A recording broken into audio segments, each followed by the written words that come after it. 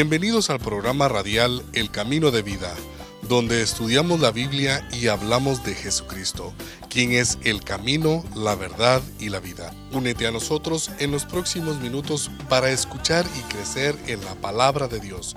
Ahora con nosotros, Pastor Bauer. Bienvenidos mis amigos al programa radial El Camino de Vida, donde estudiamos la Biblia y hablamos de Jesucristo, quien es el camino, la verdad y la vida. Hemos estudiado el libro profético de Ezequiel y la vez pasada vimos cuando, debido a la idolatría del templo, Dios abandonó el templo. Cuando hay tolerancia para las cosas que Dios dice que son incorrectas en la vida y sin arrepentimiento, nos hemos entregado a la idolatría. Es posible que Dios abandone el templo de nuestro corazón, porque en el corazón solo hay cupo para un Dios. ¿Cuál será? Tú toma la decisión. Sin embargo, esta no fue la última visión que Ezequiel tuvo del templo. Tampoco Dios había terminado con su pueblo. En capítulos 40 y 42, un ángel de Dios vino a Ezequiel y el ángel comenzó a tomar las medidas de un nuevo templo. La verdad es que esos capítulos bíblicos no son muy interesantes para leer. Sin embargo, esta porción de las Escrituras nos dan un motivo para celebrar, porque Dios estaba haciendo planes para volver a su pueblo. Pero tenemos que observar que hay un orden específico en cómo Dios volverá a vivir nuevamente entre su pueblo. Dios no viene a nuestras vidas según nuestra manera. No podemos vivir como nos dé la gana. Antes de Dios abandonar el templo, Israel intentaba adorar a sus ídolos y retener la bendición de Dios. Y así no funciona. La bendición de Dios no viene mediante la idolatría. En las medidas del templo que el ángel tomó, vemos orden y simetría. Vemos líneas claras que demarcaban espacios específicos e indicaban la línea entre lo santo y lo profano. Cuando yo era un niño, mis papás tenían un lema para mi vida: que estés alerta a tu alrededor. También me decían mucho: contrólate, no te pases. Muchas veces me descontrolaba y cruzaba la línea de lo que era apropiado hacer. Si escuché esas frases una vez de mis papás, las escuché 100,000 veces. Recuerdo un momento cuando tenía 11 años y estaba en la casa con mis hermanos. De repente mi hermana y yo comenzamos a descontrolarnos. Empezamos a brincar sobre el sofá y a tirar los cojines. Mi mamá había comprado un florero nuevo el día anterior y yo, brincando sobre el sofá, grité con horror cuando vi uno de los cojines que yo había arrojado y directito al nuevo florero, y se quebró en 1000 pedazos. Cuando mi mamá llegó a la casa, ella me preguntó qué había pasado. Yo confesé todo y le dije: mamá, yo encontré la línea y no la vuelvo a pasar. Las líneas claras que el ángel medía en el nuevo templo que Dios iba a construir son mucho más que medidas de un arquitecto. Son límites de seguridad que aseguran nuestra seguridad y crecimiento. De igual forma, yo pongo límites a mis hijos. Hay ciertas cosas que les prohíbo hacer, como correr hacia la calle sin mirar por los carros. No los permitimos comer puro dulce todo el día. No permitimos la mentira en la casa y muchas cosas además. Es como el límite que Dios puso a Adán y su esposa en el huerto de Edén, que no comieran del árbol de la ciencia del bien y mal. Y Dios agregó que si comes de su fruto, sin duda morirás. Pero luego Satanás llegó y los tentó a pasar la línea que Dios había puesto. Satanás dijo: no morirás. Dios sabe que en cuanto coman del fruto, se les abrirán los ojos y serán como Dios, con el conocimiento del bien y mal. La tentación no fue para comerse el fruto. La tentación fue hacerles creer que Dios retuvo las delicias de la vida para que no las probaran. En otras palabras, Dios quiere quitar lo mejor de la vida. Agárralo para ti mismo. Muchos creen que seguir a Cristo Jesús es nada más un montón de leyes y reglas. no hagas esto y no hagas tal, y la Biblia quita el sabor de la vida. Esta es la mentira. Pero la realidad es que Dios creó la vida para disfrutar. Y como el creador de todo, Él sabe cómo creó la vida para ser vivida para la máxima protección y disfrute. Dios, como nosotros con nuestros hijos, pone límites para nuestra protección, crecimiento y disfrute de la vida. Piénsalo así, que tienes una maceta en tu casa con unas bellas flores. Ves que estas flores están atrapadas en la maceta y deseas liberarlas de su jaula. Entonces las arrancas de la maceta, abres la ventana y las tiras en el aire gritando: vuelen mis bellas, estén libres y hagan lo que quieran. Sí, las libraste, pero las sacaste del lugar donde iban a crecer. Yo sé que este ejemplo es ridículo, pero ilustra el propósito por qué Dios nos dio su palabra. Para mantenernos en el lugar donde vamos a crecer y tener vida. Puedes ir afuera del lugar indicado, vivir fuera de la forma que Dios creó para nosotros, pero solo hay muerte afuera. Volviendo al templo de Dios y la visión de Ezequiel y las medidas del templo, existe un precepto en el templo de Dios y se encuentra en Ezequiel capítulo 43 versículo 12 y dice: santidad absoluta. En las medidas que el ángel hacía alrededor del templo, demarcó un muro que rodeaba toda la sede. El trabajo del muro fue para separar lo profano de lo puro. Es la presencia del Espíritu Santo en nuestras vidas que nos ayuda a distinguir la diferencia entre el bien y el mal, entre lo que produce vida y lo que la quita, entre lo que embellece la vida y lo que la ensucia.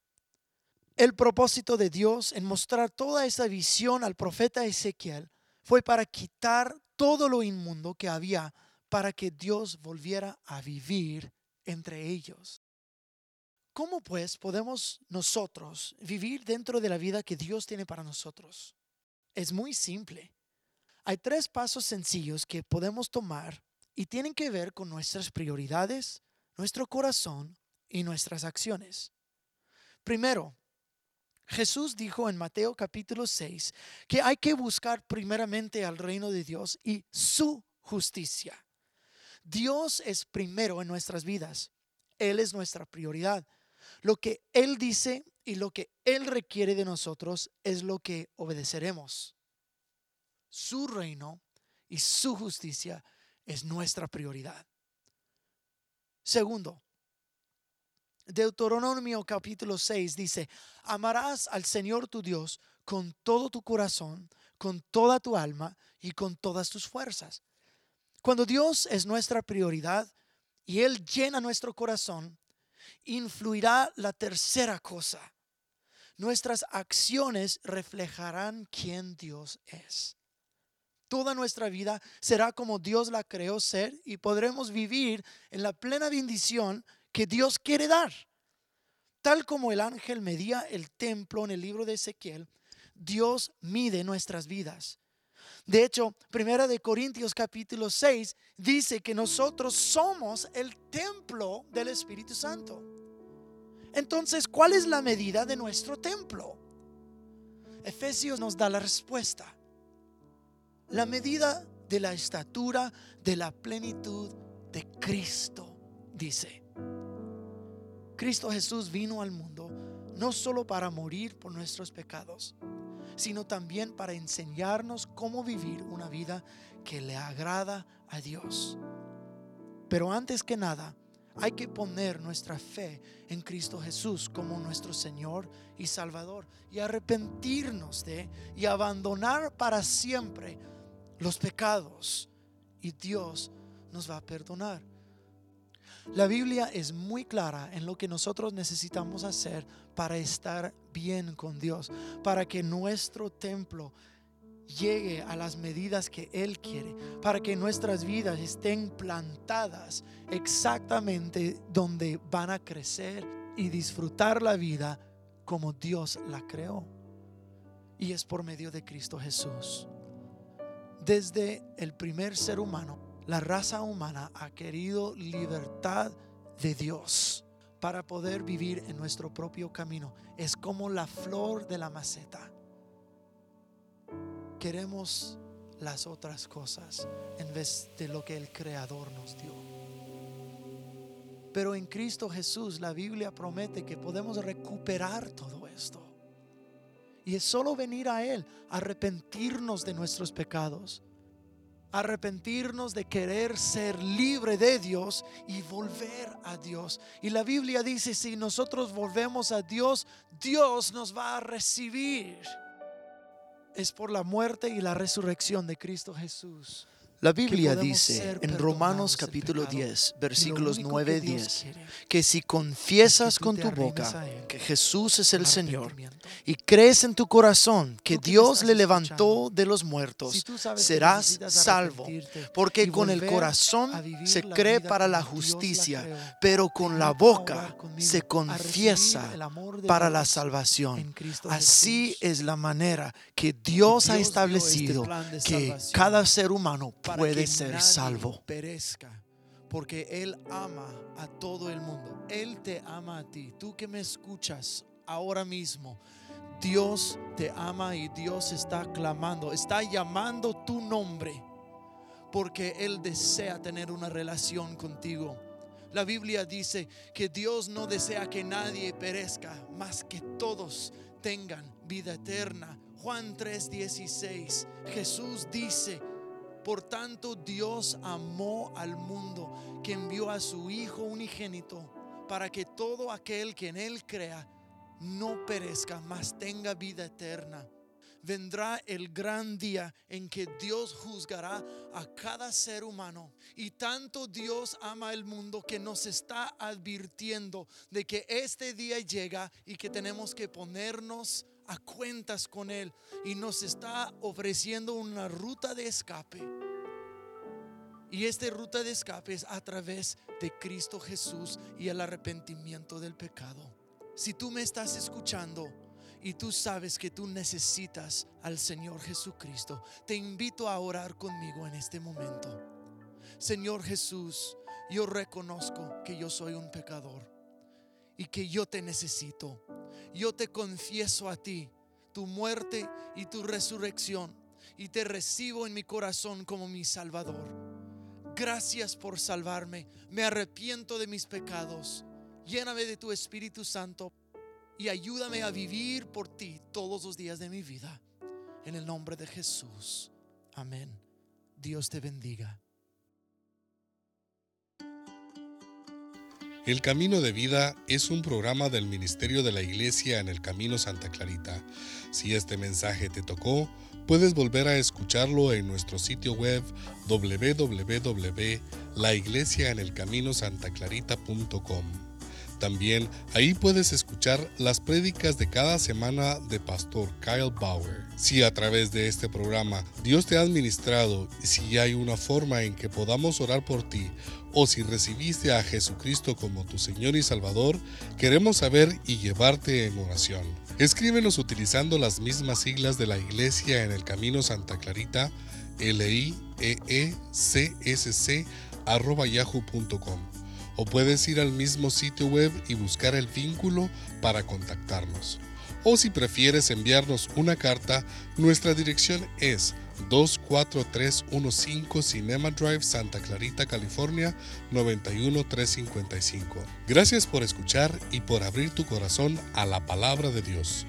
Hasta la próxima.